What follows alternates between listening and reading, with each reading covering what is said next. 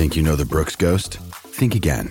Introducing the all-new, better-than-ever Ghost 16. Now with nitrogen-infused cushioning for lightweight, supreme softness that feels good every step, every street, every single day.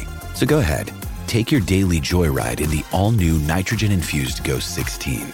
It'll turn your everyday miles into everyday endorphins. Let's run there. Head to brooksrunning.com to learn more.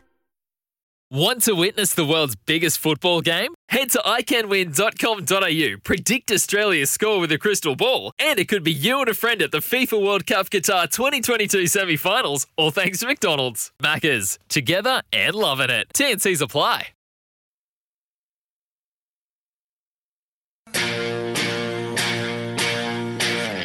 Welcome to Crunch Time. Almost into a dead end. Hand passed it backward to Dangerfield. Not without a hope from 52. Danger goes whack. Hawkins in front position. Down to Stengel. Johnny on the spot. Well, that'll work. Got a fist to Taylor. Fell into the lap of Parker, who snaps. Doesn't get a kind bounce. Yes, he does. The first gamer, eyes lit up, has the ball smothered. Maybe Parker can do it. Of course he can. He's got 5. It to the top of the square. Danner! It was all set up for Joe. And he rose up and he's handballed it as the siren went to Cockatoo. Are you for real? I wouldn't be laughing, Joe, if I were you. Got taken high by Burton as he shoved the handball forward. McCarthy, the advantage paid. Brisbane in front. Well, Buddy may not have achieved his much-anticipated milestone. The Swans, though, got their season off to the perfect start against their crosstown rivals.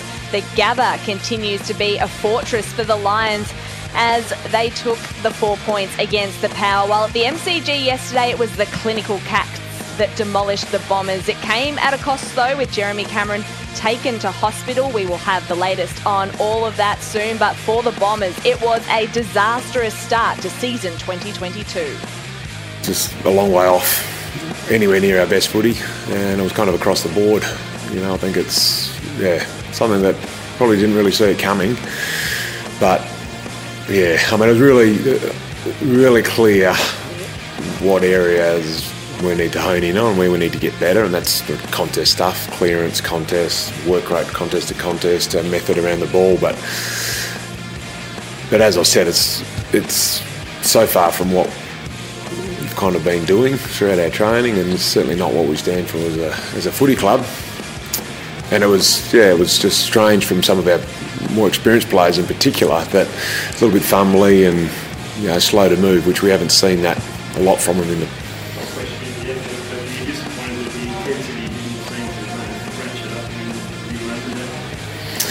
Yeah, well, I thought there was a couple of times throughout the game where we kind of started to match Geelong, but their level didn't drop off. I don't think for the whole game. They were really strong in that area, really seasoned, mature guys in there. And there's a couple of stages throughout the game I thought we matched them for 5 or 10 minute periods, but couldn't get enough kind of momentum to sustain that. And yeah, it was really difficult to build on any of that momentum and build any scoreboard momentum as well. Nick Martin, the one shining light for the Bombers after they were demolished by the Cats yesterday. A very disappointed Ben Rutten there after he was blindsided by that performance. The Bombers now to regroup before they face off against the Lions in round 2 on Saturday next weekend. Welcome to Sunday Crunch Time. It is a beautiful morning here at the MCG. We are coming to you live from the Festival of Footy, and it's a very good morning to our panel for today. I have two very happy Geelong men in Liam Pickering and Josh Jenkins with me. Pickers, welcome to you. Hello, Nat, and hello to you, to the listening audience, and to JJ. It's a great day, beautiful day in Melbourne, and we're outside enjoying a bit of the festivities here at the MCG. It's fantastic. It is lovely. JJ, welcome to you. You're coming to us from South Australia today. I am. Good morning. Good morning to everyone listening. Crunch time on a Sunday. It's got a good ring to it, so hopefully we can keep up with the Saturday crew. But yes, I am here in the SENSA studio, the world's hottest studio. If I wasn't on the video link with you guys, I would be naked in here. It is absolutely Oh, boy. Scorching. Boy.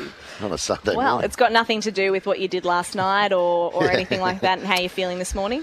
No, I was the responsible one who had to get up to the Twins this morning at 7, so I'm actually feeling really good. But if Hutchie could just put a air conditioner in this new building, 2 King William Street in Adelaide, that'd be great. I'll give you a little heads up. It's your first one on Crunch Time. Next time probably be at the ground, not in Adelaide. That'd be a starting point. Working off Broadway, his first appearance. It's unbelievable. Didn't need to be there yesterday for the Cats boys. They didn't miss me one bit with the performance they put on against the Bombers. That was a demolition. Yeah. Very, very, very impressive yesterday. I mean, the Bombers have got a few out, and they'll get better from that, as you would expect, and I think they will as the course of the year goes on, but that was a really, really good performance by the boys in the blue and white hoops. Yeah, certainly, because I think a lot of the talk, especially after that final against Melbourne last year, that prelim, everyone writing the Cats off, they're old, they're geriatrics, they're never going to go anywhere, the window's closing quickly. They really showed yesterday that they've still got it. Even though they've got that experience, those ageing stars, they've still got it. When you got big bulls in the middle like Dangerfield, and what he did, especially early in the match, I thought he stamped the game with some real strong attack at the footy in the first quarter, and I thought he willed the ball forward. And once they got it in quickly, JJ, it was a whole different looking forward line when the ball gets in quickly and you've got Cameron and Hawkins early in that match. Oh, there was always a level of confidence about the matchups ahead of the ball for the Cats. You know, Laverde, he fights out of his weight division against Hawkins. You know, James Stewart I think he's got a good future as a defender, but he hasn't played a lot of AFL footy back there. Ridley's undersized. We know he's an interceptor. So I think I know the boys were very confident that if they could get some one-on-ones, things would look pretty good for the Cats. And, yeah, albeit losing Jeremy Cameron early in the game, Hawk was just able to get off the leash, and he's just way too big, way too good, and he just understands his game. And I've been thinking about it overnight. I just don't know a key forward or a player in general at his age who continually gets better and better, because his past 3 or 4 years, I think, would be arguably the best of his whole career. Yeah, ageing like a fine wine is Tom Hawkins. Well, he is, and I think that the beauty of Tom Hawkins is, provided he stays healthy, is he'll continue to play like this, I think, for a number of years still to come, because he doesn't use his pace. I mean, he's got great anticipation with his leading, but it's his body strength, and as JJ said, you know, he knows how to use his body. The players know where to put the ball to him, so he's a real handful. What about the other man up forward who was on fire, really, Jeremy Cameron? What's the latest on him, JJ? He is okay. So I think the official line is he was cleared of any internal. They take every single precaution these days, and I think the view is what's the worst that can happen, or nothing bad can happen from going to hospital. So it looks a little bit dire and a little bit grim. And if you're his family watching on TV, you're probably a little bit worried. But I think he's genuinely come out of it with a bad corky up on his hip pointer, and I've never really picked. I don't know whether you had a really, really bad hip pointer in your career, but from what he said last night to me, there's no rib or no issue or anything like that. It was just purely that hip pointer. So I dare say the fact that he was taken to hospital in the ambulance, that could and very well may come up in the team meetings this week. Yeah. Will he play next week? Well, you can certainly miss games with bad corkies, particularly on the quick backup. Cats have got the Friday night game against Sydney, so that's a quick backup, got some travel in there. He won't train much or at all, but he could certainly miss next week, but I think it's far too early to tell. It just depends on how quickly he can sort of get that thing going, but as I said, the boys will have a bit of fun at his expense, because when you go to hospital for a corky, you've got to pay the price. Well, everyone has to pay the piper at some stage, JJ. We all know that. Very impressive yesterday was Stengel's first game with the Cats. He looked really sharp, and he's one of those small forwards. With Grindmeyer's out at the moment, I mean, he's the sort of player they need in that spot. 4 goals, 20 touches. And his career essentially looked over when he was sacked by the Crows twice for all those off-field incidents, but went away in the SANFL last year, 44 goals from 19 games, helping Woodville West Torrens to that premiership. I mean, he was excellent yesterday. I reckon he's going to be one of the recruits of the year. Yeah, I agree. I think he's just going to fit in nicely with what they've got in the taller brigade. Radigalia, Hawkins, obviously Cameron as well, and you need those crummy players. Myers will come back into the team when he's fit, and you have him, and Close plays a really important role. He seemed to be up the ground a bit more yesterday, so I like what they did with the team. They certainly moved the ball quicker, JJ, forward to centre. Yeah, I think there's certainly... I think the intention's there most years to start the season and play a bit quicker, but I think it's a genuine intention. And even a shift away, if you look at the coaching staff, Matty Scarlett, he's a sensational defensive-minded coach, but I think there's just a more attacking mindset across the whole coach's box. And give Hawke and give Jezza and, Tyson Stengels, the Cats have got great small players, but they're kind of role-playing small forwards pickers. They're not really goal-scoring. They're not probably capable of stepping up and kicking 3, 4 or 5 goals like Stengel did yesterday. So, he's certainly fit in really nicely. And he showed it a couple of times now. He was really impressive against Richmond in that practice match, kicking 4 goals as well. So, I guess the challenge will be for him as he gets more attention to be able to continue. We don't expect him to kick 4 every week, but hit the scoreboard and play that pressuring sort of role close to goal next to Hawke. I want to ask you about Patrick Dangerfield because 31 disposals is clearly best on ground, a goal, 8 clearances. Is he back to his best? I know it's one game, but he just looked fresh, fit. Last year he was just so banged up with those hand and ankle issues. He just looks back. He's one of the big bull inside midfielders, isn't he? And the other one we saw was Thursday night, was Patrick Cripps. Oh. They just look different when they're fit. Yeah. So you look at Paddy Cripps when he's running around like he did, and you could tell in the pre-season he was in good nick. And Danger looks exactly the same, and he causes carnage at stoppages. If Dangerfield doesn't get it, I'll tell you what, it's not easy to get it for the opposition. That's the one thing I will say about him. He doesn't get pushed off the ball at all. I thought he looked fantastic. He was clearly the best player on the ground for mine yesterday. Look, he's played at a high level for a long time, so it's not really a surprise for me, but I'm not sure anyone would be doubting that he's still got plenty of good footy left in him. Were you concerned that his best had passed him by, Pickers? He's a very close friend of mine. I was just worried the way he plays. I thought, has he still got the power? Has he still got the burst? He'd never concede it because he's such a competitor. But were you concerned that perhaps his best had just been behind him? It's only one game, but certainly he showed that he can be the dominant midfielder that he's been. No, I was never concerned. I just think you summed it up. I mean, such a great competitor that, and he's still got his speed. I mean, he's got his speed and he's going to be competing. I mean, he's still going to be a star player and he's going to be one of the best in the competition. So, no, I wasn't concerned at all. I mean, that midfield, the older blokes at Geelong, and they'll get a few back, the Cats. Let's not forget, they've got Menegola, Duncan, Buse. There's a few really good players to come back into that team that's going to strengthen it again. So, fighting for spots this year, there'll be a lot of the periphery type players thinking, hang on a minute, we're in a good team, we're playing pretty well, but someone's got to go out of this team because Duncan's coming straight back in, and so's Buse. There's 2 coming straight back when they're fit, so when they're past fit to play. So I'm not sure where they're all at, but very good. The Bombers, on the other hand, well, they were just off. Yeah, we talked about it yesterday morning, didn't we, JJ? That you thought if the Cats kicked 15 goals, there's no way the Bombers would get there. Well, they kicked 11, and they got 5 of them in the last quarter. So their scoring power was always going to be an issue yesterday. Yeah, it was, and it was on full display. I mean, if you had have said in the lead-in they were going to get 5 from a debutant, you'd think, well, they're a big show here, but they only get 6 from the rest of the team. And alarm bells aren't quite ringing, but that play on with Ben Rutten, there was certainly some, that genuinely caught them off guard yesterday, that performance. And he was talking about some of his more senior players. And when you talk about, when he says, slow to move, I reckon that's that defensive staff, that inability or slow to make decisions to run and defend. And just watching one of the footy shows earlier, and they're highlighting some of their really senior players, their captain and those guys who just weren't transitioning back the way that they should be and the way that they need to be. And sometimes, it happened to us actually in round 1. We came over here, the Cats, and played against Adelaide in a game we were expected to win, and we were just off and got absolutely blown off the puck. So it can happen early. You can just be that little bit off. But yeah, he was certainly worried, the big truck. Well, they were overwhelmed. They were overwhelmed early by the aggression of the Geelong midfield. I thought they just dominated. I mean, Draper's getting his hands on the ball in the middle. They couldn't get a clearance, so they got absolutely smashed at stoppage.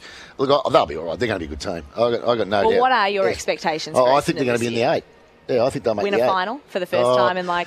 You know what, Nat? If they're in a final, they'd want to be winning more than one. Because I tell you what, all everyone talks about is win a final. But at the end of the day, what's the point in winning a final? You might as well you either win them and keep going, or you don't. So You know, I hear the same about Carlton. You just got to win a final. Like, why? What's winning a final mean? It doesn't mean anything. It means that then they're out the next week. Yeah, exactly. Get that momentum. But they've obviously got personnel issues too, the Bombers at the moment. No Jake Stringer, still battling a groin injury. He trained yesterday, so I think they are hopeful of getting him back against Brisbane. Obviously kicked 41 goals last season, so it was crucial not having him there. McDonald, Tip and Woody also on the sidelines after taking personal leave earlier in the year. Not quite ready to get back on then, and Kyle Langford does his hamstring. Yeah, that's a bad out, wasn't it? Yeah. Kyle Langford, he's a good player for them. So, look, I've got a real big rap on Essendon as a team. I think they've got so much young talent. I think there's still a couple of areas of their game they've got to get a little bit better, but I think the future's bright. I really do. I mean, it's a kick in the guts first up when you get hammered like that. And I've been on the end of hammerings when I was playing, and team ended up making the grand final. So. That can happen. You can come It is round one. I think it's round one. You don't want to get carried away. It's just round one. It's one game of football, and it was against a very, very good side. Correct. And they're playing against a team that's going to be up and around the mark again. We all know that. I think the people that we're all saying Geelong too old, they're not going to make the finals. I think they're dreaming. I think the Cats will be right in amongst it again. In fact, I'm bullish about this year. I've been having this argument with Benny Lyon, our producer here, who's mad Melbourne, of course, and all he craps on about. But in fact, he's put on our WhatsApp page for our Sunday crunch time. He put a photo of himself in there in a Melbourne jumper. I mean, it's just. I'm surrounded here, JJ, because you're in Adelaide. I've got no real support. I've got Melbourne to one side. I've got Nat, who went to the Hawthorn Open training session during the week, if you can believe it. Hey. I'm just doing my research. Apparently I wanted to see the players. Had her Hawks jumper on. Yeah, always. She had her Hawthorn jumper on. Then she told me before, and that tells me that when Silverioli announced his retirement, she burst into tears. Of course I did. It was an emotional day, Biggers. It's Cyril. I do laugh. I am one of the big nuffies. Yeah, well, there you go. So everyone's got to lean into somewhere. And people will be listening going, are we going to stop crapping on about Geelong? We will. We'll start getting on to the other team shortly. I do want to talk about Nick Martin.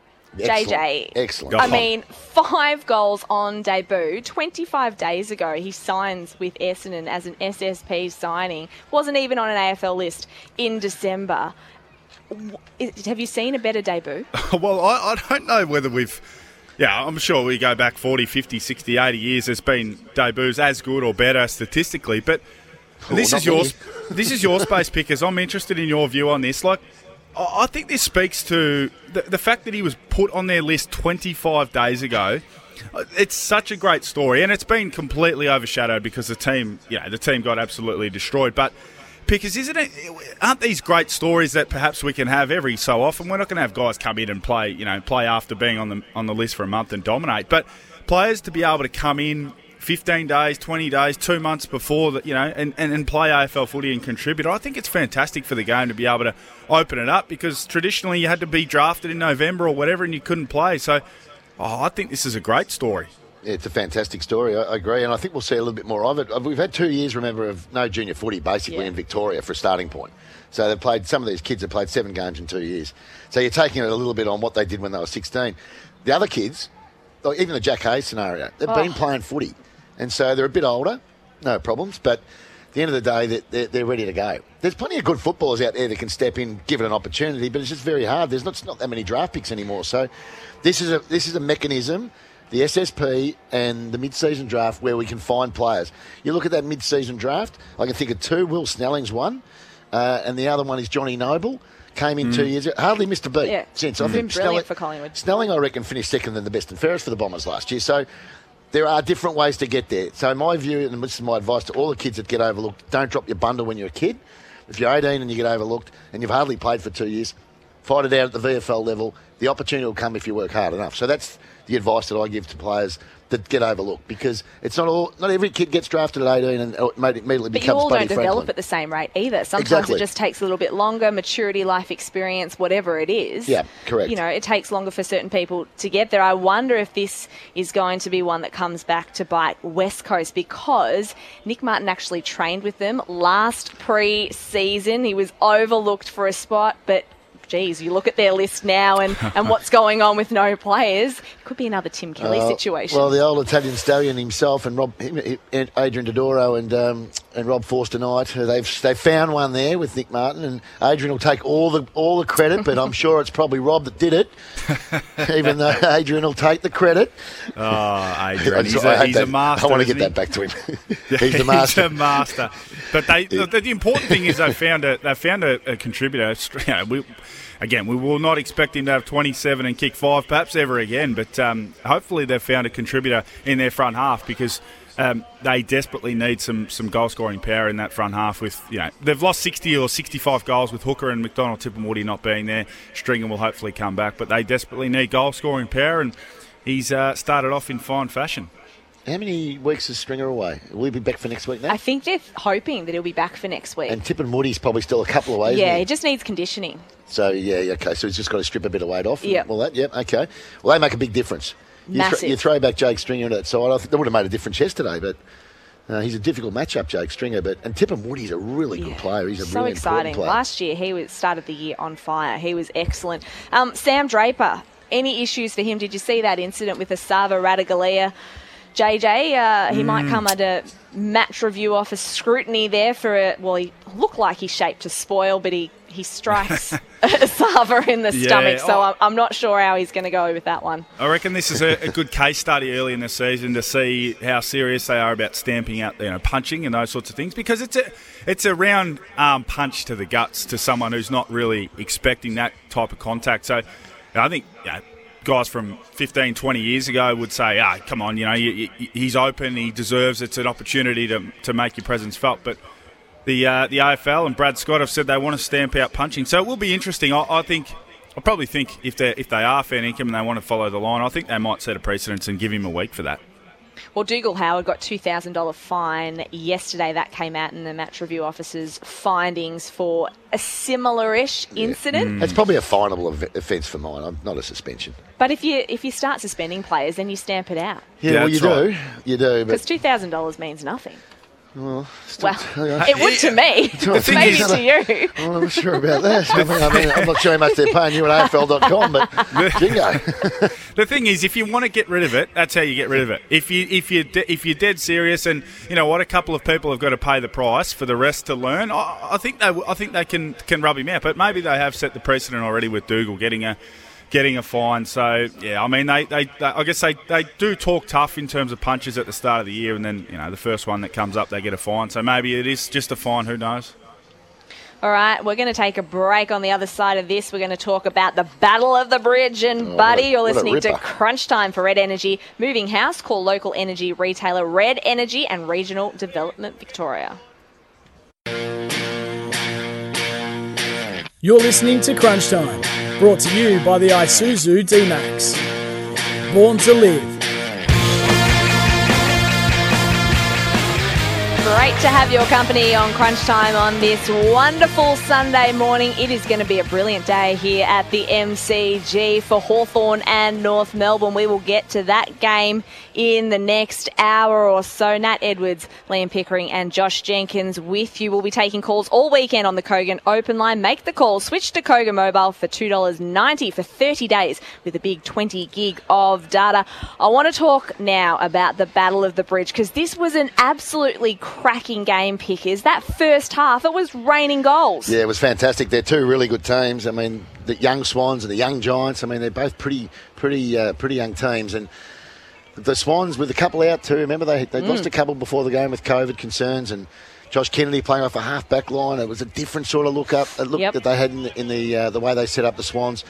Full credit to them. I mean, the Giants looked on top probably for the first three quarters, really, and then the Swans got rolling the second part of the third quarter and then the last quarter. It was a belter of a game. It was probably, in my view, it was the game of the round. Yeah, so far. So, and we've had some beauties. Buddy didn't get the 1,000th mark. He's on 996 goals. Just the one goal yesterday, 8 disposals. Phil Davis, full credit to Phil. We have to take our hats off to him. I thought he was cooked at the end of last year, quite honestly. I wasn't sure he'd go around again. He did a stellar job on Buddy Franklin.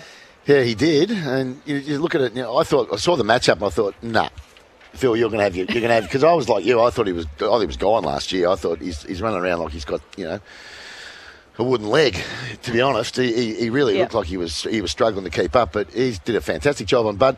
I think it's all part of the cunning plan. I think he's going to bang 4 home against the Cats this Friday night at the home ground. That's what I think. JJ, what are your thoughts? Yeah, well, let's hope not from our point of view. But yeah, it's going to be a great countdown, isn't it?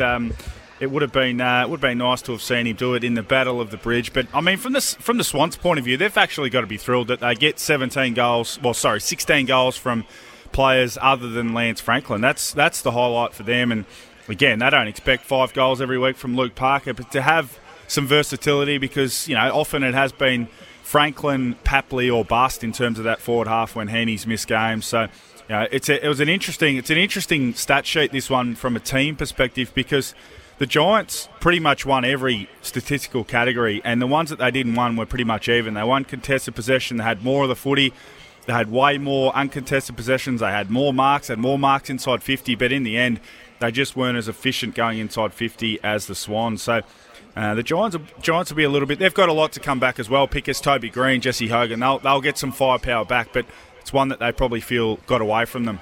Yeah, well, there's a good rivalry building up between those two, as we know. And, yeah, I thought Heaney's just got that factor about him, hasn't he? He's just signed a big new deal, long-term deal. X factor. He's got that. He's a good player when he goes in the middle of the ground, but he's really a forward, I think, that can play some mid rather than the other way around. And he's so dangerous forward of the ball because he's a really tricky matchup because he's got good pace, very good overhead, and he knows where the goals are. Ollie Florence, the other one for mine too. JJ, 3 goals for him as well. I mean, it's just a luxury to have, those guys going forward as well, kicking goals, and Luke Parker just sitting there. I'm going to rest up forward and kick 5 goals. Yeah, they've got a wealth of young. They're all sort of similar size, similar stature, but they're crafty, they're clever.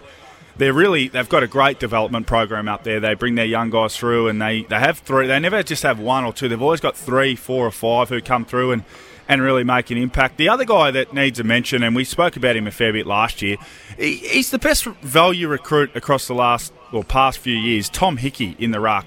Another 16 disposals. He had 7 clearances, 33 hit-outs. He was completely gone a few times. Talk about Phil Davis being gone from a health perspective, but Tom Hickey has had a few goes at different clubs and has looked, down and out on multiple occasions. He is a genuine number 1 ruck at the Swans, and again yesterday he was so impactful with 16 touches and 33 hit-outs. Well, he's been a big recruit for them. There's no doubt about that. He's usually a first-year performer. He's like a good horse first up. His first year at every club he's been at has been excellent. Yep. And then he's sort of fallen away, but it looks like he's really going to put his foot down. I know he's a very popular player internally at the club. Looking at the Swans, I don't think there's a better group of young ones than they've got in the AFL than the Swans. And you just flick through them. Rowbottom is going to be a beauty. Florent, as you mentioned, Nick Blakey, Gould and Mills are still young. Campbell, Stevens, McInerney's a really good player. McDonald's going to be a star. I just think, and then you throw in Warner and these guys that weren't playing. Look, I just think they've got so much to work with. It's so exciting. I reckon they'll get a full house next week at the SCG. I honestly reckon they'll get nearly 50,000 there. Well, it was a little disappointing to only have 25, wasn't it, there yesterday, JJ? Well, I thought we were done with that stadium. What's the go there, Nat? How come we're playing footy back out at Stadium Australia or whatever it's called? What's the go there? I have no idea. It was an interesting choice. I would have preferred to play at the SCG, I think, if I was the Swans. Well, but it was there. Was it the Giants' home game? Yeah, it was the Giants' home game. But why wouldn't they use Giant Stadium? That's right. It can still accommodate. I think you can get up around 25,000 in that stadium. Yeah. Can they not? Like, as a player, Pickers, it doesn't matter. Like, MCG is a great place to play footy, but you'd rather play at a stadium, you'd rather play at Optus Oval in a full house than play at the MCG when it's got 20,000 in the house. Like, you want to play in stadiums that are full no matter how small they are. So it seemed like a really strange fixturing decision, that one. But I'm sure there's a commercial reality there. Yeah, well, I'm not sure what the reason is. I honestly don't know. But all I know is that they are playing at the SCG. They're playing against the Cats, and they're playing it, I think, in front of, they'll get 40 to 50,000 next week. So you're tipping Buddy's going to get 4 goals next week. JJ, what are you thinking? Because I feel like it's going to be Marvel Stadium, round 3 against the Dogs, and it'll be shades back to, 2008. 2008 where everyone ran on to Mup. I was there, by the way. I was there too. I didn't run on. I was there. What do you reckon? Yeah, well, I mean, what's he? He averages 3 point something a game. So the law of averages would suggest he'll be there or thereabouts, and he'll be fired up by the fact that, you know, we're talking about the fact that Phil Davis took his number yesterday. So, yeah, he'll be fired up. I think he's had a pretty good record against the Cats, Pickers. You probably know better than me, but there's a few guys. No, I'm not so sure his record against the Cats is that good. But I think Tom Lonergan normally. Well, it's going to be tricky because Tom's been retired for 4 years now. But I'd say that Blixarves will play on him, or maybe Jack Henry even. You know, Jack was a bit fumbly yesterday, but I think he's maybe an option. Or young DeConning might get the chance. I think he'll be out with concussion. Yeah. He's got the concussion. Yeah, he'll miss. Too. I'd say he'll miss. Yeah, gone into the concussion protocols, which is a shame because. Everyone was so keen to see him get a game in round one and really assert himself. And he did a couple of things early yesterday. I thought, you just belong at the level. You look like you're going to be a long-term player, so that's a shame for him. But he'll get over that and come back, hopefully. Well, I'll tell you what, if Bud kicks a couple early, the crowd will build. If word gets around down there in Oxford Street, hang on, the big dog's got a couple in the first quarter. But what I liked is that Sydney wasn't too buddy conscious yesterday. There were a couple of moments where they've looked up, they've seen him, and then thought, nah, I'm not going that option. And I think it was Braden Campbell just went for goal himself and kicked one. It's difficult to do though, because I remember speaking to Clarko about this. He said he's such a presence when he comes out. He puts his arms out and he's on the lead. All you see is Buddy. So he sort of demands the ball. So players look up in the middle of the ground. They just kick to what they see, and they see a big 6'6" arm span guy running flat out at him, so they kick it to him. But yeah, they were not as focused yesterday on him as they normally are. Hey, we spoke earlier about Patrick Cripps and Patrick Dangerfield, two big-bodied midfielders. Tom Green at the Giants, 31 disposals, 2 goals. I just love this kid. He is a man mountain. And he actually went in the ruck at one point yesterday, which just made me laugh. But he was everywhere. He is going to be a star. Yeah, I agree with that. Yeah, I think that's the beauty of the Giants midfield is, he's had to work for his spot, hasn't he? Because they've got so many others in there and so many real quality players.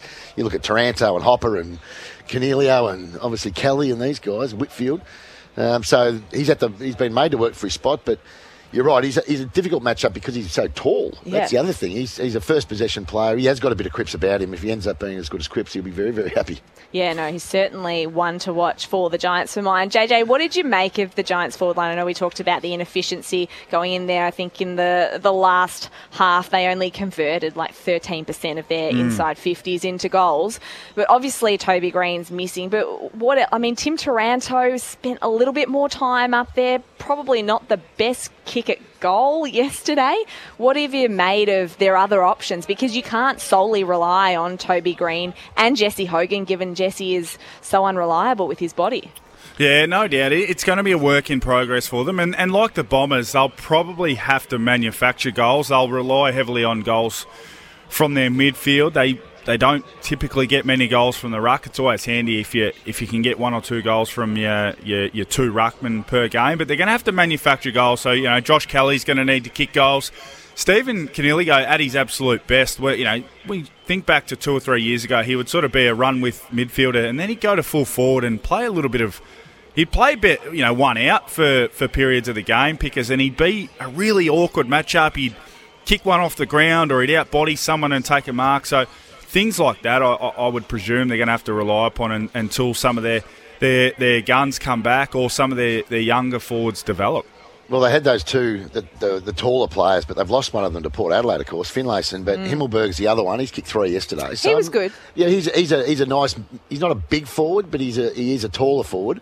But he's not your real big forward. So Matt Flynn can go down there and take a mark every now and then. What about Riccardi? Where do you think he's at? Oh, I don't mind Riccardi, but again, they're sort of like your 6 forwards. They're not the big bulking forwards, which means that, as JJ said, you put Toby Green back in the forward line. It looks a whole lot better already. And then you put Jesse Hogan into the forward line as well. Then all of a sudden you've got a different looking forward line. Canelio is a difficult matchup, but he's just not quite the Canelio he was from 3 years ago as a player. And I think he'll get that back once he gets into the midfield a bit more. But it's just difficult getting midfield time because they've got so many of them.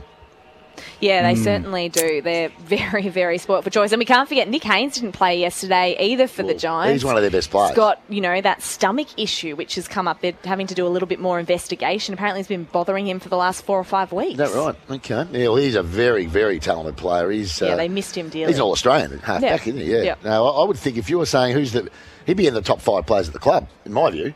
And they've got some real good players, like Toby Green, not one, clearly. Kelly, him. I mean, you go through them, they've got some really talented players. But I'd have Nick Haynes certainly in the top 5. JJ, where do you see the Giants this year? Like, what are your expectations for them?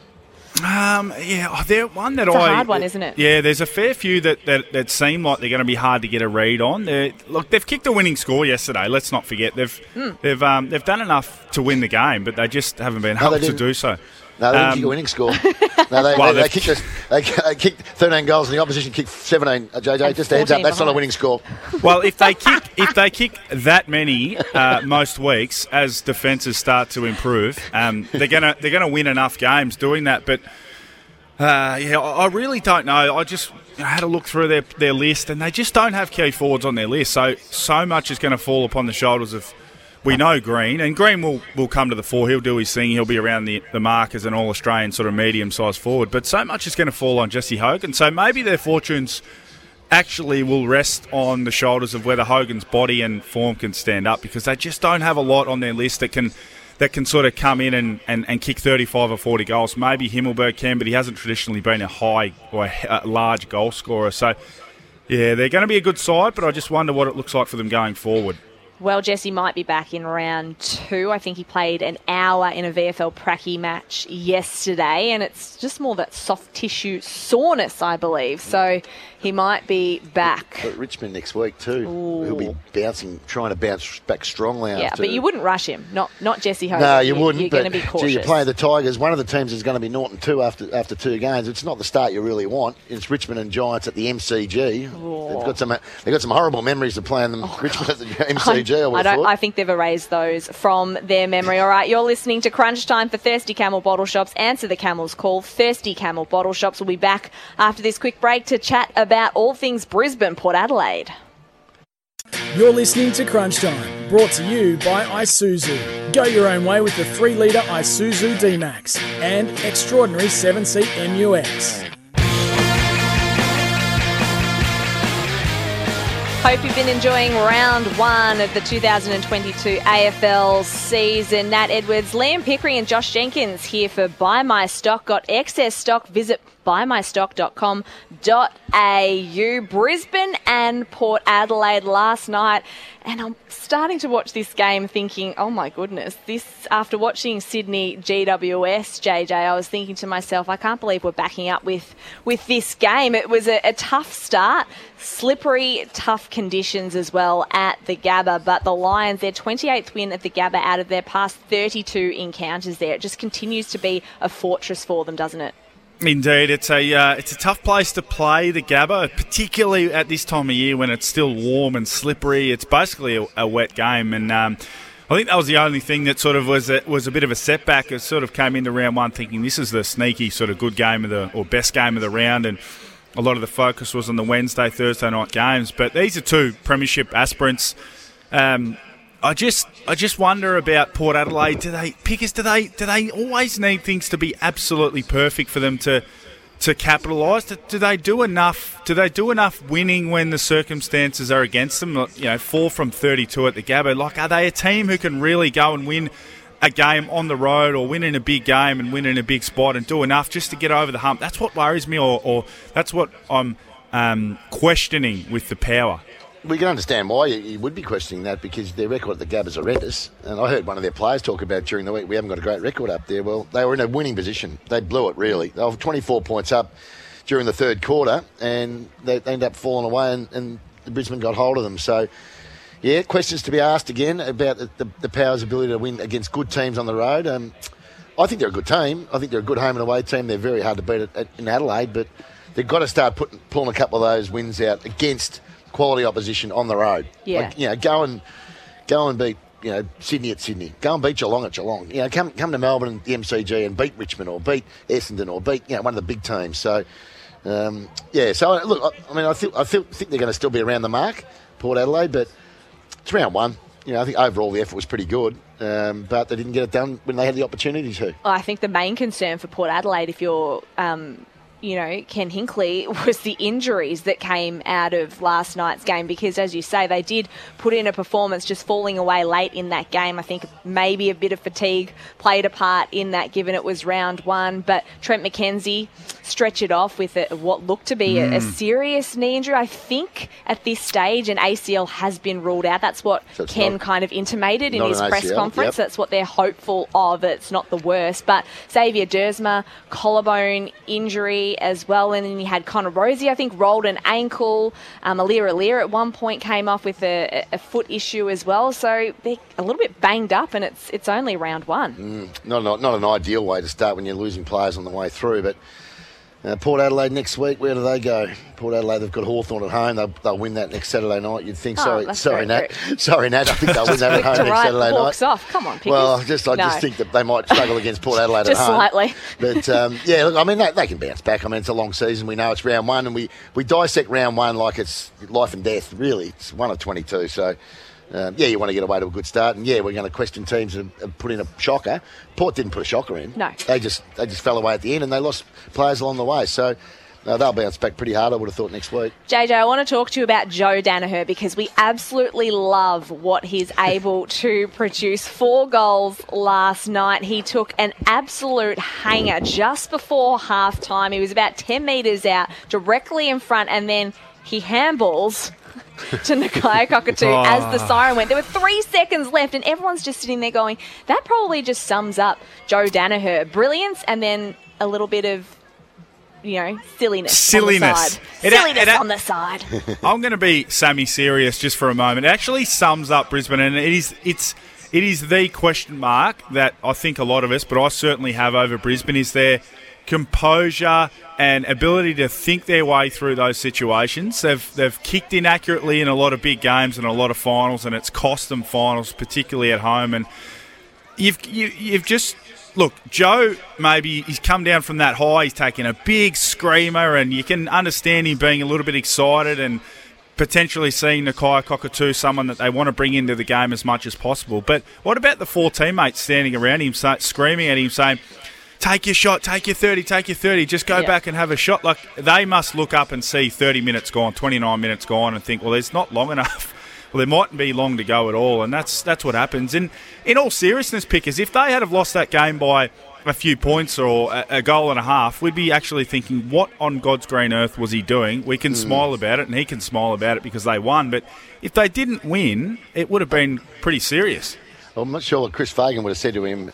He's such a friendly, likeable sort of guy, Joe Daniher. He's always got a smile on his dial, and I'm sure they probably went, bloody hell, Joe, that's just Joe doing Joe things. Yeah. But, yeah, it can be really costly when you're not really tuned into the time of the game. I mean, as a player, you've got to know how long there is to go. You've got to sense what the right thing to do is. And as you said, his teammates were saying to him, just go back and kick the goal. He was at the top of the goal square. Like, it wasn't like he was 25 metres out. There might be a little bit of, well, you know what, I'd rather give it to Nakia. I think what you're saying is right, JJ. I think he was probably more happy to get Nakia into the game. But as much as anything, it's probably, look, do I trust myself from here? He has got the ability to miss a few. Yeah, look, I mean, Joe Daniher, though, you can't help but love him. I'm a big fan. You just can't. I mean, he does that. I don't reckon he does that again for the rest of the season. I think he's probably learnt his lesson, that's for sure. Imagine what this Brisbane forward line is going to look like, though, when Eric Hipwood comes back into the side. Well, he won't be back this year, will he, surely? No, I reckon, because what was it, May that he did it last year? Or was it later? I think it was just before the finals. Was it later than that? I reckon, if he comes back, look, Late? I think maybe it'll be late seasons. I don't think I wouldn't be holding my hat on him doing too much this year, coming off a knee. That's my personal view. Yeah. Adam Tomlinson comes back in 10 months, so you never know. Sorry, JJ. They looked okay. They looked okay with the 2 rucks. I know Chris Fagan's been keen on that 2 rucks, sort of having, they played Steph Martin and Oscar McInerney. Darcy fought in his first game for the Lions. He only had 6 touches, but he hit the scoreboard. He kicked a couple of goals, and they dominated the hitouts. I think they had 60 hitouts or 50 hitouts to about 26 from Port Adelaide. So, maybe without Hipwood, it allows Daniher not to have to go into the ruck. He's the primary key forward, and then they can play those 2 rucks, which is not something many teams like to do, but Brisbane certainly have liked to have played those 2 rucks. And great to see an ex-teammate of mine, Darcy Fort, getting an opportunity as well.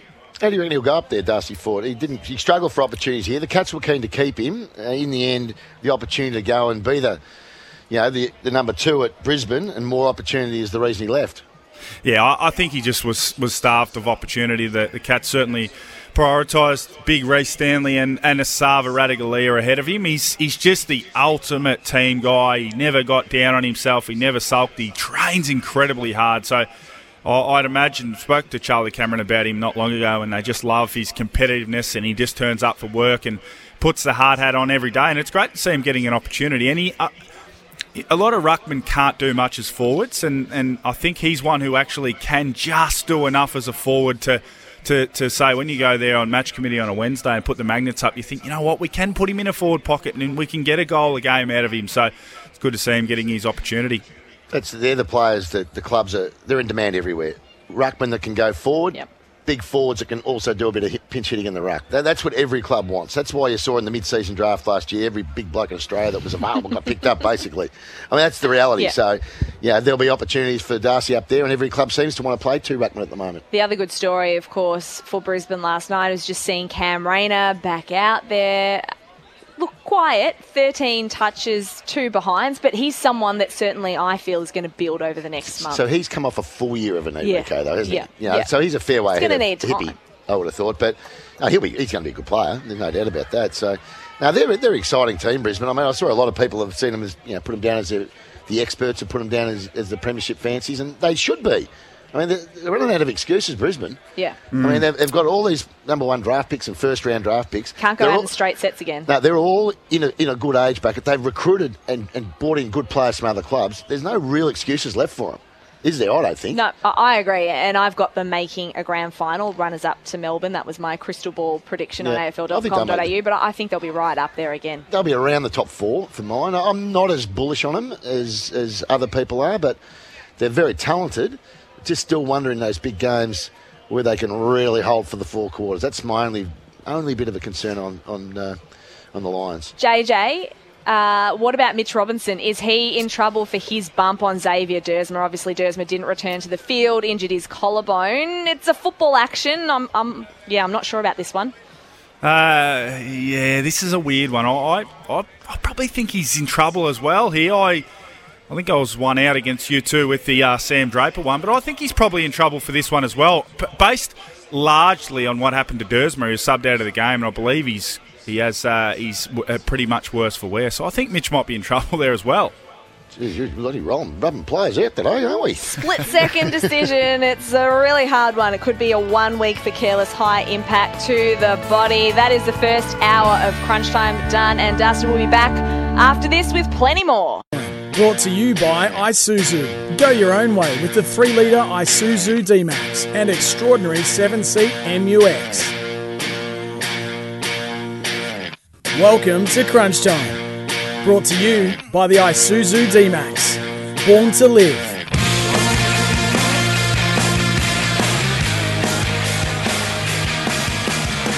Great to have your company on Crunch Time on this Sunday. We are coming to you live from the MCG and the Festival of Footy ahead of what is going to be a cracking game here at the home of football between Hawthorn and North Melbourne. Plenty of things to chat about. This is the pre-game show for Thirsty Camel. Answer the Camel's Call. Thirsty Camel Bottle Shops. Nat Edwards, Liam Pickering and Josh Jenkins with you. And JJ, gosh, there's plenty to talk about ahead of today's game. We will get to that in just a moment, but I want to wind the clock back to Wednesday night. We actually had a game, Melbourne and the Bulldogs, that grand final rematch. It seems like a lifetime ago, but your takeaway from that game? There was a game of footy, and with everything that's happened, I guess, in the fallout, it's easy to forget there was a game of footy played. There was a grand final rematch on Wednesday evening. Oh, look, I think the D's, we know they want for nothing. They're just laden with talent from head to toe. They've got 2 powerful and versatile ruckmen in Max Gawn and Luke Jackson. Ben Brown, I think he can win the Coleman this year. He's going to get great opportunity. He looks fit. The back end of last year, about round 10 last year, he would have been thinking, God, what have I done here? I can't even get a game. And then he goes and plays a major part in them winning a premiership. So I think he'll just kick on this year. They just, that midfield unit of Gawn / Jackson. It's not just Gawn now, it's Gawn / Jackson. I reckon they certainly think about, geez, we'd love to get Jackson in the middle more, but we've got the number one ruck in the game as well. Petrarca and Oliver, they are just a beast, that trio. And then they've got their role players that run the wing. So Melbourne want for nothing. The Dogs will be okay, but the loss of Josh Bruce, unless they can find a way to cover that, it's just way, way too much is going to be left on the shoulders of Aaron Naughton. And, I don't think we yet can expect too much from Jamarra Ugle-Hagan. No. He's just not ready yet. I think we can understand that and appreciate the fact that he's a young... Whether he's ever going to be a key forward or whether he's going to be sort of that hybrid forward like a Lance Franklin, we're not sure. But until they find someone to be able to partner Naughton, I think they're just going to be off those absolute elite teams. Yeah, I agree with that. And Aaron Naughton certainly is such an exciting player, but he can't carry the load up there by himself. Look, we mentioned Hawthorn and North Melbourne here at the MCG. It is a perfect day for football, maybe slightly too hot if you're actually running out there on the field. But Chris Newman, assistant coach at the Hawks, has been good enough to join us on Crunch Time. Welcome to you, Chris. Hello, team. How are we? We're going well, thank you. How's the vibe amongst the group at round one? I'm sure everyone's excited. You've got a couple of debuts to look at today, but what's the feeling around the club and in the rooms at the moment? Yeah, a great feel. Round one footy and, as you said before, beautiful day at the MCG. I'm sure with a couple of boys that haven't played many games and some in their first game, it might have been a bit of a sleepless night last night, but hopefully they got enough rest to be able to have enough energy to perform today. But real excitement. You do a lot of planning in the pre-season and you have some trial games, but this is where the real action starts. So looking forward to it. Yeah, it certainly does. I know lots of Hawks fans are looking forward to seeing the likes of Josh Ward and Connor McDonald make their AFL debuts. Just talk us through what their pre-seasons have been like and what's impressed you the most. I saw some clips of Connor in particular in one of the scratch matches. I think it was an intra-club, and geez, he looked impressive in parts, and we all know what Josh Ward, what his credentials are coming at that pick 7 in the draft. Just talk us through what's impressed you most about these two youngsters. Well, football aside, I think the one thing that I've been really impressed with is that they're just both, really good human beings and really good personalities to bring into the club. They've gone about it the right way. They're quite confident and they'll speak up when they need to and ask questions. And the way they've trained has been outstanding for any young player that walks into an AFL environment. It can be quite daunting, but they both haven't looked out of place. And quite often they're the ones that are after training doing some of the extras and trying to hone their craft. So yeah, they've both been really impressive on and off the field. Both sort of playing different positions throughout the pre-season, trying to find their way. But the one thing that we love about them off field is they're great individuals and great kids. And on field, their work rate is something that you need at AFL level. They both work hard. They both find the footy, and they can both create for us at playing different positions. So impressive so far, and a lot of growth ahead of them. Chris, good luck this afternoon. Josh Jenkins here. I know it must be difficult with losing Ben McAvoy and Luke Bruce, but you must be also thrilled with such a young team. You've got an incredibly young side going in today, but to get James Sicily and Jack Gunston into the lineup, that must give the group great confidence because Sicily, we know how good and how creative he is from the back half, and Jack Gunston's resume speaks for itself. So it must be good to, whilst you do lose 2, you do gain 2 as well. Yeah, spot on, Josh. It's I think this is the youngest team that we've fielded since 2005. So we've got around 14 or 15 players that are under the age of 23, and when you add some of that experience around them, like James Sicily and Jack Gunston, that's only going to help these younger guys and the way they perform. So, I think with any team, if you have a really solid mix of young of youth coming through and getting games in and experiencing what AFL football is like. When you mix that with some experience around them, it'll only hopefully fast-track their development. So great for those two lads, Gunston and Sicily in particular. Sort of had a long road and a lot of football spent on the sidelines. But they've had impact in other ways with their leadership, and it's great. Obviously on the defensive coach, so it's good to see James back there and doing his thing, and also Jack Ford will provide a real target for us, and his leadership, as you mentioned before, will be really, really critical. He's going to be thrust straight into the action, Mr. Sicily, as well, because the Roos have picked a pretty tall side. We've got Coleman, Jones, Larky. We know how good he is as a forward as well. So they're going to be pretty tall across the board. The Roos up forward. So your tall defenders are going to have their work cut out for them. Yeah, definitely. That's one thing that will be a major strength of theirs. They're playing some pretty good football early. They've shown the ability to move the football forward and quite quickly, and when they get an opportunity, particularly 1v1 with those talls, they're a real threat forward. So the aerial battle will be really important for us at both ends, I feel. And as I said, that the ability for the experience like James to help some of the younger guys, perhaps like Granger Barris behind the footy, will be really important. But hopefully we defend together as a team today and not leave too many 1v1s.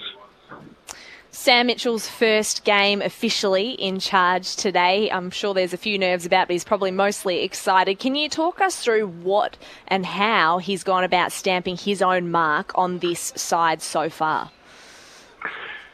Yeah, I'm sure he's pretty nervous. It's not that you could tell, unless he's got a pretty strong poker face. But he's been outstanding throughout this pre-season to come into his first opportunity as a senior coach, and the way he's helped and tried to develop not only the younger guys but everyone on the list. And I think that's the most impressive thing. We've got a real environment of development and learning, not only for players but coaches as well. And I think the thing that does help is some fresh faces that come into the coaching panel and some fresh ideas with Robert Harvey, David Hale and Adrian Hickmott, to be able to assist Sam and make him feel as comfortable as possible in his first role. But I'm really excited for him, and hopefully we can help him out today.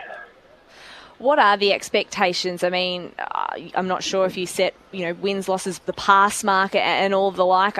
Hearing Jeffrey Kennett, the president, speaking a couple of times in the last few weeks, he's called for patience, and Sam's done a similar thing. As I guess a little bit of talk about a couple of years of pain for Hawks fans before this list gets really going. What are the expectations internally? Yeah, well, premierships aren't built overnight, and we understand that. We need to get as many games into some of the younger players as possible, and we need to balance that out with earning the right to be able to play too. And as I said before, the youngest team since 2005, which is a great excitement, and hopefully the Hawks fans are excited by seeing some of the young talent on display today and in the future. We certainly won't set any pass marks this year. We just want to try and really focus on that development, not only for younger players but older players too. Still feel like there's a lot to learn in the game. So, that excitement hopefully filters through the fans, but also filters through our playing group today, and hopefully showcase what we've tried to implement over the pre-season. For Hawks fans headed to the MCG, might be listening to us right now. What sort of game style should we expect to see? What sort of things in the first 10 or 15 minutes of this round one clash? If you see these things happen, you'll know the Hawks are playing how they want to play. Yeah, well, I think with any, particularly round one, I think it gets, the heat comes on even more, but you could see some of the games that have been played so far, the teams that have been able to handle the pressure and be able to move the ball as quickly as possible forward are the teams that look like the most potent to be able to score. So I think handling the pressure will be a big one, and not only handling the pressure but inflicting some of that pressure onto the opposition. So that'll be our focus nice and early. Just try and be on the front foot and invoke a fair bit of pressure on the opposition, as they will to us. But our ability to put pressure on and absorb it will be really, really important in this game. Will Day, one of my favourites to watch for the Hawks. Is he playing VFL for Box Hill? Is that right? But he's obviously had that ankle issue. Where's he at? Yeah, he is playing his first game today, so he's playing for Box Hill today, and he'll play. I'm not sure about his minutes. It probably won't be a full game time, but I'm sure there's enough minutes there to be able to get some match conditioning into him. He's had a fairly interrupted pre-season, obviously, and left his run a little bit late to be able to put his hand up for this game. But he's obviously one of those younger players that we'd love to be able to get onto the field as much as possible. He provides a lot of poise with the footy and has showed some leadership qualities when he plays. So we look forward to getting Will back. When that is, we're not too sure, but hopefully he gets through today unscathed and gets a few touches under his belt and gets the right match conditioning in. Former teammate of mine, Kyle Hartigan, settled in, obviously played at the Hawks last year, but he's just been a great addition for your group. He's not the flashiest guy getting around, and he misses a few 8-metre targets every now and again, but he's been a staunch defender. He always takes the he won't be listening. He always takes the number one defender. You must be thrilled with what he's brought to the club. Yeah, so Kyle's one of those players that, you're right. The biggest thing that he brings to the group is his ability to be able to just do his role, and we don't expect the flashy things out of Kyle. He's a big brute of a lad, and he's able to take some of the bigger players, the Tom Hawken types of players in the opposition team. Unfortunately he's not in the team today, but the amount of leadership that he brings our group and the amount of physicality that he shows is going to be really important for our group going forward. Tom Phillips named as an emergency today. Where's he at? Is there an area of his game that he sort of needs to work on to break into this side? It's obviously a very young side, as we've mentioned a few times. Yeah, so Tom's had a pretty solid pre-season. We've been really happy with the way he's presented himself, and one of the strengths that we knew with Tom is his running ability, and certainly from day one he came back in good shape, and he gave himself the best opportunity to have the best possible pre-season. And one of those problems in match committee where there's a lot of players putting their hand up throughout that midfield and a lot of young talent. So unfortunately didn't earn him the right to play in the starting 22, but he's right on the verge of playing with us, and he'll get that 23rd opportunity. Hopefully there's no injuries, but he's right thereabouts. Okay, no worries. Well, Chris, thank you so much for joining us on Sunday Crunch Time, and best of luck for the game ahead. No worries. Thanks, guys. Chris Newman there, assistant coach at the Hawks, in charge of the back line there. I'm looking forward to this game, JJ. I actually think it's going to be a really good one, because you think about North Melbourne as well, and Jason Horne-Francis. So much excitement about seeing a number one draft pick get out there, and he is a talent. Yeah, he certainly is. He's been lighting up the SANFL for South Adelaide for a year or so. So, yeah, I really... And now, it's a little bit foolish to make declarations in round one, but we did speak to Chris Newman. But I really think I'd be really disappointed if North didn't win this game. I think they've got some threats ahead of the ball. The Hawks will really miss Bruce, and particularly McAvoy, the skipper. So...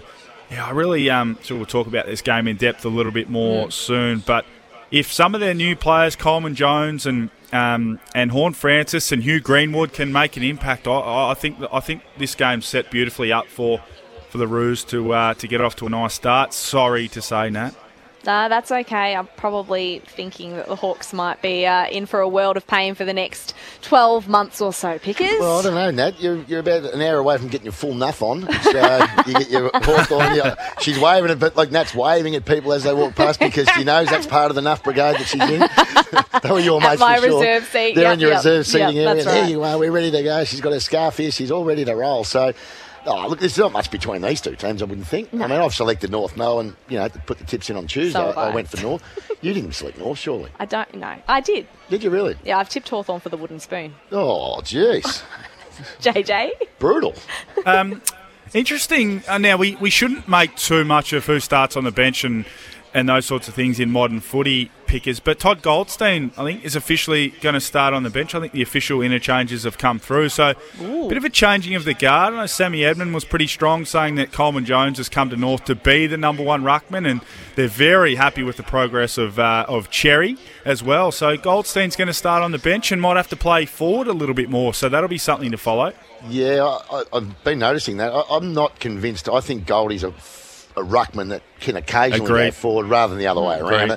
Whereas I think Coleman might be the forward that can play occasionally in the ruck. So it'll even itself out, I think, throughout the course of the season. But give him first crack. He's a new recruit. Show us what you can do.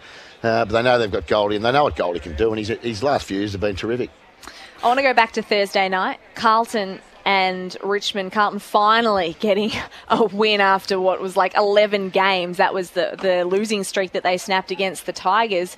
A really exciting game. Great to be back at the MCG. Came down for that one, about 70,000 people. But the Blues, so much optimism. I think around some Blues fans, the lid is completely off. Oh, of course it is, yeah. Well, it's been a long time. It's been on for a long time. They had to get the welder out to get it off. But anyway, they were very good. They were excellent. They really were. Their midfield was just dominant.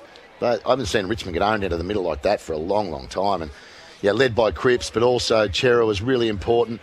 And then you look at the other guys in there. George Hewitt was good. Matty Kennedy was excellent. So, if they can keep that level of competitiveness in the middle of the ground, they're going to give themselves a chance, because they did that without Harry Mackay and Charlie Curnow really getting rolling. So, I like the pressure their forwards put on. And their defence, led by Wiedering, is always going to be strong. So, I know that without Liam Jones now, but McDonald didn't do a bad job. So, that'll be the area that they'll have to be still a little bit careful of, making sure they get enough numbers back to help out their defence. JJ, my question for you is the Tigers and their midfield, because the midfielders just didn't have the impact they would have liked to. Dustin Martin, 21 touches, Pickett, 18, Baker, 14, Trent Cotchin, 14 touches, same with Shane Edwards, and then, of course, Dion Prestia goes off injured again. He's only played the 18 games in the last 2 seasons. Where do you see Richmond's midfield at the moment, and is the depth there? Well, they lost Prestia mid-game or early in the game. Yeah, that's an enormous loss, because he's the one that's got great foot speed and great agility around the footy. He's got great speed and he's got great quickness. So they're going to miss him. But the one they miss as well is Lambert, because he's that... Yeah. We call him a role player, but he's better than a role player. He's a really damaging, hard-running player. He runs both ways. He sort of gets back and helps defend a lot. So until they get Prestia and Lambert back in the side, I think they're going to really be stretched around the footy. Cotchin sort of looked like he tried to go to Cripps at different stages, and we know Cripps was dominant, so that probably didn't work. So they're going to be they're going to be a watch this space pickers, Richmond, because you can certainly make the case that their good players are heavily relied upon, and perhaps they're sort of on the downward slope. So you can certainly mount that case. Well, they've mounted the case against Geelong, and I wouldn't be writing Richmond off by any stretch. I think they can bounce back. No. I think they'll bounce back next weekend. But, there were some issues around the ball, and Cotchin going to Cripps when he did go to him, well, just what didn't work. Simple as that. I mean, Cripps dominated. So, he's an older player too, Cotchin. But you're right. They need Bolton to really step up as a bona fide midfielder. They need... I think you're probably spot on there with Lambert, by the way. I do think he's an underrated player. I'm not sure. He's been right up in their best and fairest voting a number of times, Kane Lambert. And where's he at the moment? What's he injured? What's wrong with him? I can't remember what his injury is now. I think it's a long-term. I think he's got a long-term. I can't recall, but I'm pretty sure he's got a long-term injury. Yeah, I think he might be missing half the year. Yeah. They'll need to find someone then. That's where they need the Jack Graham types to stand up. And Jack was probably not at his best, but it's round one. Then you've got Collier Dawkins waiting in the wings, Thompson Dow. They're the sort of next wave that are coming through. I think they conceded. They actually conceded that. I'm pretty sure Damien Hardwick said that Jack Graham was underdone, and losing Prestia forced him to play a little bit more than they would have wanted to. So I guess we talk about round one, there's the pressure of players and teams wanting to get their guys up for round one, but sometimes you just sort of got to remember that round two's worth 4 points as well, and maybe you're best off just waiting a week. That's exactly right. I mean, it's amazing how much... I don't know what you're like, JJ, but I always found round one was the toughest game outside of the finals, personally. I just always felt everyone was so up and about and ready for it. And then the games your body gets a bit more used to it after round one is a real shock to the system when you wake up on the next morning after a big game. It really is. Because the pressure's always on in round one. It doesn't matter who you play. But you always feel like you've played a real proper game of footy in round one. The other thing that is going to hit them in the face is, so Jack Riewoldt going to miss, let's call it 2 to 4 weeks. We don't really know. With that thumb, sometimes they can bounce back quickly, and more often than not, they sort of miss a month. But Coleman Jones and Mabior Chol leave because they can't get opportunity. And now they desperately would love one of those two guys to plug straight in there. So I know they've got a young, tall forward, Samson Ryan, who they're really, really high on. But, it's hard to bring him in and expect him to play at the same level as Jack Riewoldt. So they've got some holes in the front half as well now through injury. Well, they certainly do, and they need to bounce back quickly. The next week they need to beat the Giants next week. Simple as that. They don't want to be zipping 2, as I said earlier. No, because the pressure will be right on them. We can't talk about this game without talking about Sam Doherty, because it is one of the best stories so far of 2022. He hadn't played since August. 12 weeks of chemo after that secondary recurrence of testicular cancer. He's been through 2 ACL reconstructions, and that goal, it's going to be one of the most iconic moments of this year and probably of his career, really. He was outstanding as the number one player on the ground. He was very good. He was excellent the other night. It was great faith that Michael Voss showed in him to bring him back after one hit out, which admittedly he did have 38 touches in that hit out in the practice match. But the reality is he's put him back in. The way they did it, they took the pressure off him. They announced him earlier in the week. I've seen some nice stuff on social media post-game as well. So, no, good on him. Good on Sam Doherty, and good on Carlton, and good on Michael Voss, for that matter. Speaking of other great stories this weekend, and for Collingwood fans, it was a long wait for Nick Dacos to finally make his debut, because they've been watching him for years and years run around as an underager. But it was fantastic. 27 touches in his debut for the Pies, one more than his dad Peter had back in 1979.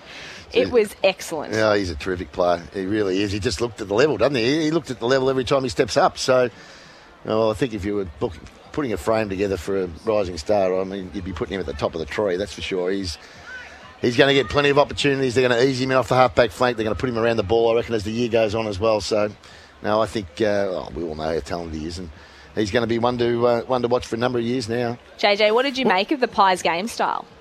I liked what I saw from Collingwood. I've been bullish on them. I know they sort of lost their way a little bit last year, and Nathan Buckley stepped down as coach. I've always really rated their game style. I think they're a skillful team. They've got a good group of players. They look a lot better when Jeremy Howe's in that side from the back half. He's just turned into such an elite interceptor. He's a very good kick. He's a very underrated kick. I like Crisp and Maynard back there. They're just a really settled group, and I really think they could bounce back if they can find some goals from sort out the situation, whether it's Cox or Cameron, work out who's who there. If Elliott can stay on the park, Mychek's just that great working, tall, sort of bullocking forward. I really like their chances, and Brodie Grundy can bounce back as one of the top few rucks in the game. I think they can really jump up the ladder, the Pies. I really liked what I saw the other night. Let's not forget De Goey, because De Goey is a really, really critical player to that team. I see him a bit like Heaney as a forward that can go into the ball, a bit. I know he thinks he's a midfielder that can play forward. I think it's the other way around. I think he's a genuine forward. He knows where to go, knows how to lead, he's got good leading patterns, got great sideways movement, lateral movement. But I reckon there's occasions where you throw him on the ball, but I would have him 80-20 forward mid. Yeah. All right. No, I'm with you there. It's Nat Edwards, Liam Pickering and Josh Jenkins with you on Crunch Time on Sunday. Our experts today here for Buy My Stock. Got excess stock? Visit buymystock.com.au. We'll be back right after this.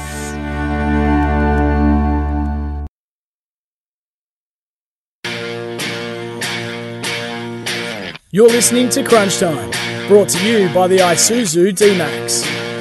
Born to live.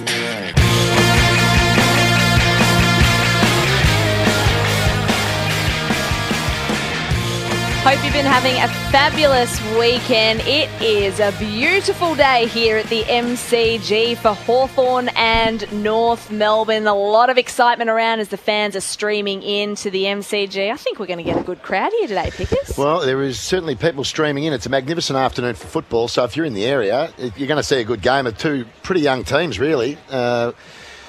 Yeah, I reckon they'll get 30,000 to 30 to 40,000. They seem to be streaming in at the moment. We're sitting outside in the caravan today in the outside broadcast van, and people are coming from everywhere. Yeah, the festival of footy's going on. It's there's a really great buzz around Melbourne at the moment. Do you reckon what people that were probably tossing up to go to the footy today, they've watched what's gone on in these other games and they've thought, hang on a minute, I haven't seen my team in action for 2 years. Exactly. I'm going along. The MCG, it's at 110 game, perfect. Perfect conditions. I mean, not if you're playing, but for spectating, it's a beautiful day here, and there's nothing better than a Sunday arvo at the MCG. Just put a pair of shorts on, slap a bit of sunscreen on. Be sun smart. And just enjoy the afternoon of footy. All right, our talkback is for Kogan Mobile. Make the call, switch to Kogan Mobile. We've actually got an update on the condition of Jeremy Cameron, obviously the Geelong superstar, and JJ gave us the scoop earlier on how he's going, being cleared of that internal damage, but this is a little update from Jezza himself. Okay. Hey guys, just want to give you a quick little update. I'm doing well back here at the farm. I tell you what, have a look at this. Bloody beautiful.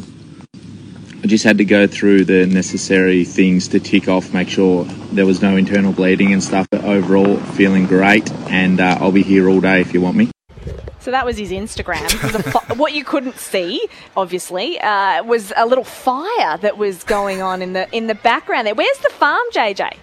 I don't know. He's just purchased a new farm. He's been in there all day and all night, renovating and pulling cupboards out and redoing the place. You would have thought, Pickers, the contract they gave him, he just would have bought the biggest and best farm in the joint. But it looked like a 10-gallon drum cut in half, and he's just stuck a bit of that kindling on it. But anyway, the good news is he's okay. He's okay, and he'll be playing next week. So which means that, as you're right, JJ, he's going to cop a bit of stick this week for going off to the sick bay with bruises. He's got 16 paramedics around him. He had a police escort with the ambulance, and that's the beauty of footy clubs, Pickers, is the boys and there's full-time IT and computer superstars and wizards down there. They'll have him whizzed off in the ambulance by Monday morning's team meeting. I can't wait. We had a bloke when I was playing at North. It was against Hawthorn here, and he went down and with what looked late in the game, in a really close game, Hawthorn North, he went down with a serious injury. He was down on the ground for 2 goals they kicked while he was down on the ground. Anyway, gets to training. He's fine. He's good as gold. I'm not going to name the player because he's a mate of mine. But name and shame. Got to train on the Tuesday night, and he said, the coach gets up and he says, look, I don't want to embarrass anyone, but we had a player that went down late in the game with nothing more than a bruised toe. And we're in tears because, we're not going to embarrass anyone, but everyone knows what you're talking about. He's sitting in the room. What was his reaction? Oh, he was a bit embarrassed. Dig a hole. You just want the ground to suck you up in that situation. With nothing more than a bruised toe. Oh, dear. Well, apart from the Hawthorn North Melbourne game here at the MCG, there are a couple of other games to round out round one. Adelaide and Fremantle at the Adelaide Oval. Obviously, Freo, no Nat Fyfe. Sean Darcy also not available for round one. But Jordan Clark, Neil Erasmus and Will Brodie to make Docker debuts. And a couple of debutants too at the Adelaide Crows with Josh Rochelle and Jake Saliga. I am so excited to see Josh Rochelle play because big raps on him in last year's draft. He was the best small forward going around, and boy, can he celebrate a goal. Well, he likes a bit of me about him. I can tell you that, but he's a serious talent. Don't worry about that. He's a really talented and a real forward too. A real forward. Yeah. So he'll excite the Crows. I mean, the big guy over there, big Haggis, he doesn't miss too many, and he's had his eyes set on him for 2 years, I reckon, and they've recruited him, and he's going to play first up. Saliga's a good player too. So it's exciting for the Crows. I reckon. I can't believe you have to put your tips in on Tuesday. No chance I would have picked Fremantle to beat Adelaide if I'd have known that Darcy's not playing. Yeah, I know. And Fyfe. And then Matt Crouch comes back in too, JJ. Yeah, and no Taberner as well, I think, for Freo. So don't tell me. You can change your tips. Are you saying Maggie's out as well? You don't know who Maggie Taberner is, do you? Adelaide absolutely have to win this game. Absolute. No, I don't, Liam. I've had to just keep going. That went over our heads, I think, JJ. I'm young enough to be your son. You've never heard of Maggie Taverner? Never. Anyway. Go on, move on. No, but I mean, in all seriousness, I know Tex Walker's not playing, but Adelaide have to win this game. Nat Fyfe, they're absolute superstar. Sean Darcy is one of my favourite rucks in the AFL. He's not there, so Riley O'Brien should have his way in the centre. And no Taberner, who had a fantastic season last year, so they're going to be struggling to move the ball and to kick goals, Freo. So. Yeah, and it's a very, very warm day over here. It'll be probably north of 30 degrees. So Adelaide should be up and about. They'll get a full house. They've been talking about silencing the siren. That's been their theme going into round one. So, and great, as you said, Nat, to get to see Matt Crouch back in All-Australian in 2017. Makes his first appearance, missed all of last year. So Adelaide should be they'll be very disappointed if they don't win this game. And then you add Jordan Dawson to the mix as well. Nice recruit, isn't he? Yeah, Jordan very Dawson. nice recruit. The Swans didn't want to lose him, but in the end they had to because he's a free agent. Hey, Pickers, Darcy Fogarty, is it time for him to really step up? Because Walker's going to miss the first three. I know he's young, but he's been exposed to about 40, 45 games thus far. To me, he looks like is he a tweener? Like he's an in-betweener at the moment? Like, is it now and is it time for him to stand up and decide whether he will or won't be an AFL player? Yeah, I think so. I mean, he's been in the system a while now. Well, he's had plenty of opportunities. He's a bit of a bit part player, really, isn't he? He's a spasmodic sort of character. When he gets it, you're always confident he'll kick the goal. He just doesn't seem to get a lot of the ball. He's like an old school full forward, though. He's like a isn't smaller version of Jonathan Brown, but not as good. Yeah. But a smaller version. He's just not quite that big sort of key forward. But I like him. I do like him. I think when he's playing, they look a lot better, but they're going to need him to step up at some stage. And he's got a bit of mongrel, for want of a better word, but he's got a bit of that about him, which I really like. Yeah, he's got some consistency, get some consistency in his game. If he does, well, that'll be really important for the Crows with Tex out. Where are you seeing the Crows this year, JJ? Bottom. Low, yeah. I think they'll be... I know they win 7 wins. Yeah, 7-15 last year. I know the talk over here, spending the last few days in Adelaide and had a coffee with Barry Bickley, the premiership skipper, the other day. I know they want to win about 10. Okay. I don't know if they'll win more than what they won last year. I don't really see. They've got a lot of areas of the ground which I don't think that they've improved upon. They've got, they need some of these first round picks. Chase Jones, McHenry, Fogarty, Fisher Mackesy can't get a game. They're the guys that need to catapult them up the ladder like we see with other teams. So, yeah, I just wonder, hopefully Rochelle is one that certainly has an impact straight away, but you can only expect so much from a young player. So, 7 or 8 wins, I don't think they'll win too many more. No. As long as they don't go backwards, though, that's not what you want. You want to move forward and take steps, even if you're around about the same mark. The bottom 4 for me, the Crows. I just don't. I think they're going to be all right in a few years, but they're still a fair way off it, I think. The other club that could be bottom 4 for mine is West Coast, and they take on Gold Coast this afternoon. It's a 4:40 p.m. fixture if you're in Perth, 7:40 if you are in Melbourne, and this is what West Coast CEO Trevor Nisbet had to say on ABC Radio about West Coast's late Sunday games. Oh, absolutely, Clint. One of the things that drives us mad are these late games on a Sunday. It's not just our country members, but we're very cognizant of our country members. And I've got a lot of mates who are in the bush and telling us, look, we just can't get to the game. I hate that. I think it's not the right thing to do, given that there would be people in Melbourne who don't realise how vast our state is and how far people have to drive or fly to get here. And the other thing that, of course, is if it's a school day next day, it does make it extremely difficult for families to get along to the footy and get the kids home in time and ready for school the next day. So there's a number of things that we push back on, and this time slot is not ideal under any circumstance. What did you make of that, Pickers? Gee, they can whinge. They're the best at it. They're the best in the league at it, aren't they? They are. They are. I totally agree. I mean, that's just... well, you've got a 4:40 game, Niz. You'll be right. You'll be right. They've got 3 in the first 9 rounds, so that's where it's at. It really drives them mad. It's not the worst time. It's not like it's 7:40 on tally over here. 4:40's not the worst time to be playing. I used to love the the time slot as a player because it's almost the perfect amount of time to prepare. Night games, you sit around all day, particularly if you're in a hotel and you're bored, you don't know what to do, you don't want to go out and exercise too much. And the 12:45 or the 1:15 games, they sort of come up on you too quickly. I used to love. I don't know what they whinged in the hub and it affected the way they played. I don't know what they're complaining about, to be honest. They're going to get a good crowd. It's a great stadium to play at. It'll be a beautiful day over there. It'll be nice and warm. Just go out and win the game. Yeah. Well, they are worried that it is going to impact the crowd because I think at the moment it's 50% capacity for Optus Stadium, so they're at 30,000. They're hoping to get about 25, but they're worried that these late games, and to be fair, as a fan, I hate the twilight Sunday games. I never wanted to go to them.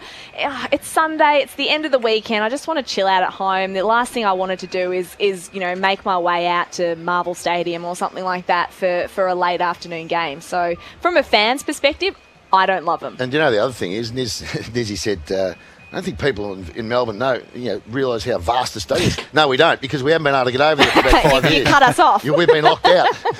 We haven't been able to get over there. I had a bloke debuting today. I'm at the meeting. I have met him. But on Zoom, we couldn't get into the state. Oh, it is ridiculous. But speaking of West Coast, I mean, we do need to talk about the issues that they are facing right now. So Liam Ryan and Tim Kelly obviously out with health and safety protocols, but they're missing Luke Shuey, Jack Darling, Elliot Yeo, Dom Sheed, Oscar Allen, Liam Duggan, Jamie Cripps and Alex Witherden. I mean, this is half their leadership group is actually out today. And they've lost Brad Shepherd out of the AFL. So, you look at those names, you put them back in the side. There's not a hope in hell of anyone selecting Gold Coast. But with them out, I mean, there's no other option. The alternative is you look mad if you pick the West Coast with the team they've got in. So I do feel for them. And it's not their doing, it's not their fault that their players have all got it now because they've opened up the state. But they've had all these guys with COVID, and there's some issues over there. But gee, if they can find a way to get a win today, that'll build some real momentum because this won't be one anyone's expecting to win. And the pressure right on the Gold Coast Suns to get a win today and also to finally make a finals berth this year. All right, you're listening to Crunch Time thanks to Thirsty Camel Bottle Shops. We'll be back right after this. Hawthorn, North Melbourne, not far away. A sports news update for Rolled. Eat good with Rolled. It's fast, fresh Vietnamese. I'm Anna Pavlu, and this sports news update is brought to you by Rolled. Fast, fresh Vietnamese. The last time Lance Franklin played in front of an unrestricted crowd at the SCG, he kicked 4 goals in his 300th game back in 2019, and a repeat of that performance next Friday night against the Cats could spark another massive celebration. Franklin kicked just 1 goal in Sydney's 20-point opening round derby win over GWS yesterday, lifting his career haul to 996. Geelong have started their AFL season off in style, defeating Essendon by 66 points at the MCG yesterday. On debut for the Cats, Tyson Stengel kicked 4, but the win may have come at a cost, with touted forward Jeremy Cameron sent to hospital with suspected broken ribs after a knock in the forward line. And there was carnage when the Brisbane Lions pulled off a thrilling victory over Port Adelaide last night by 11 points. With the power left with serious injuries to Xavier Dersma and Trent McKenzie, while Brisbane's Dane Zorko was left wounded. Eat good with Rolled. It's fast, fresh Vietnamese. Crunch Time, brought to you by Isuzu. Go your own way with the 3-litre Isuzu D-Max and extraordinary 7-seat MUX. Enjoying Crunch Time banter? Check out Dabble Banter channels and copy Crunch Time bets. Go on, have a dabble. Gamble responsibly. Call 1-800-858-858. Time now to catch up with Josh from Dabble. Josh, welcome to Sunday Crunch Time. G'day, Nat. How are you? Tell you what, round one, it's been interesting, hasn't it? There's been some really great performances, certainly on the field for sure. Yeah, no, we're all excited to have men's footy back for 2022. It's been a really exciting time. So for those of us that haven't heard of Dabble before, what is it? Explain it to us. Yeah, so Dabble is a new betting app with a new experience for punters. So obviously you've got your standard markets in there as well, so you can do standard betting. But then if you can imagine Twitter and WhatsApp combined with betting, so when you jump on, instead of seeing people uploading photos, what you're seeing is tipsters that know their stuff uploading their tips and their multis, so you can just copy those bets straight away and enjoy the fun. Oh, copy and paste job. I like it. Now, the Crunch Time team have our very own profile on Dabble. That's right. How have we been going so far over the weekend, and what do we have on today? Well, unfortunately, the pensioners from Geelong were too good. They went over the 1 to 39 yes, Josh. margin there. GWS, unfortunately, losing to Sydney, and Brisbane got up. So you got one from 3 there. But today we're looking at Kangaroos over the Hawks. Freo to win 1 to 39, and I think the safest bet, the Suns to beat the Eagles. All right, thank you, Josh. Thanks so much for joining us on Crunch Time. Josh from Dabble there. Come back with a better joke next week, Josh. No one appreciated the pensioner call. I thought you were going to walk out just then. Well, we are not far away from the Hawthorn-North Melbourne game here at the MCG, a 1:10 start, so about 20 minutes away. So we thought we might as well just do a little bit more of a deep dive on this game. I think we're all picking North Melbourne out of this one. Just I can't believe you are, to be perfectly honest. Well, but it's just the lack of experience. Like, Hawthorn have been, hit by COVID in the last week. So Ben McAvoy, Luke Bruce out with the health and safety protocols. But it is the youngest Hawthorn team since 2005 when Buddy, Roughhead and Lewis all made their debut. The average age, 23.9 years. What I am looking forward to today is seeing Sicily back. I mean, Sicily's such an important player for the Hawks. Getting him back across half back. Granger Barrass, I think, is going to be a real player. I don't think the future's I think it's pretty bright for Hawthorn, to be honest. They've got some good young players in there. Looking forward to seeing Josh Ward. JJ, he's a really smart player. He looks to me born to be an AFL player, to be honest.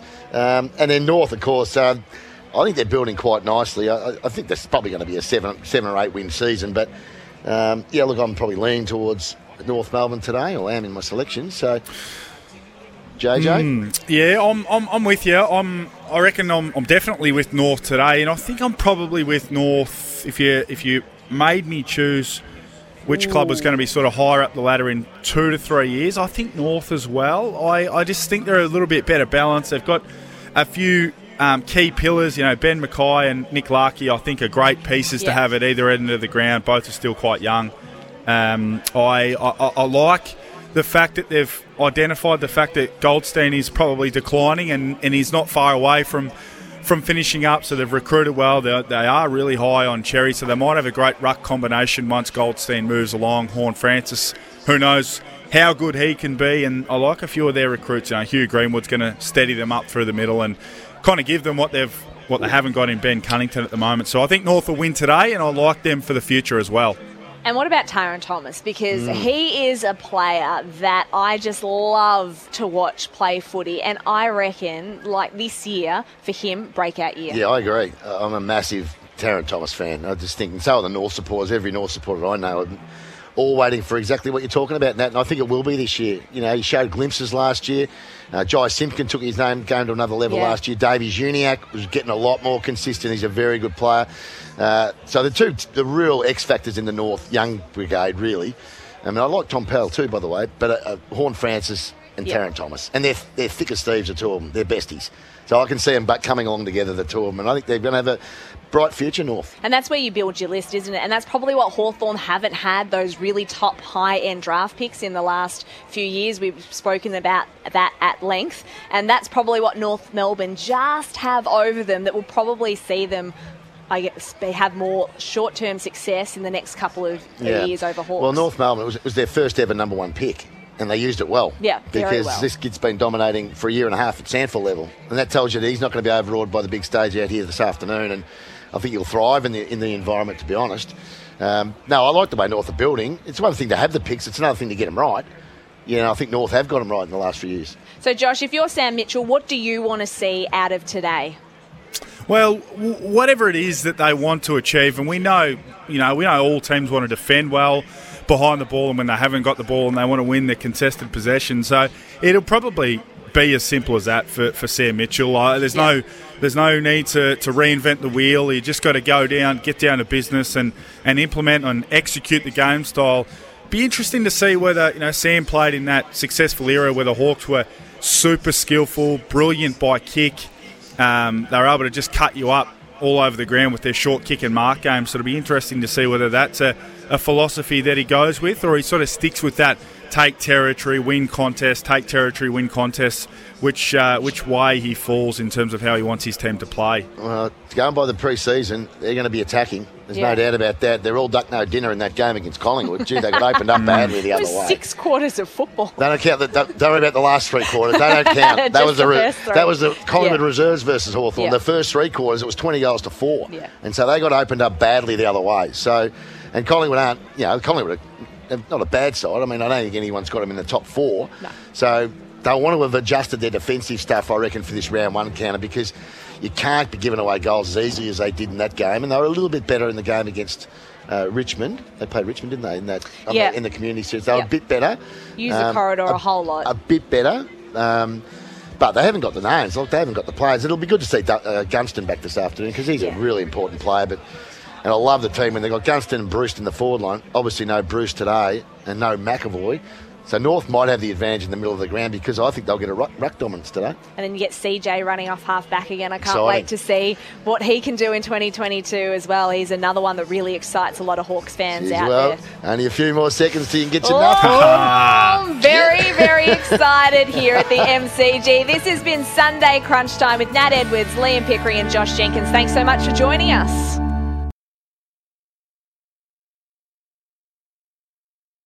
G'day, Mike Hussey here. Get on board Australia's best fantasy cricket game, KFC Supercoach BBL. It's fun, free and easy to play. Play today at supercoach.com.au. T's and C's apply. New South Wales authorisation number TP/01005.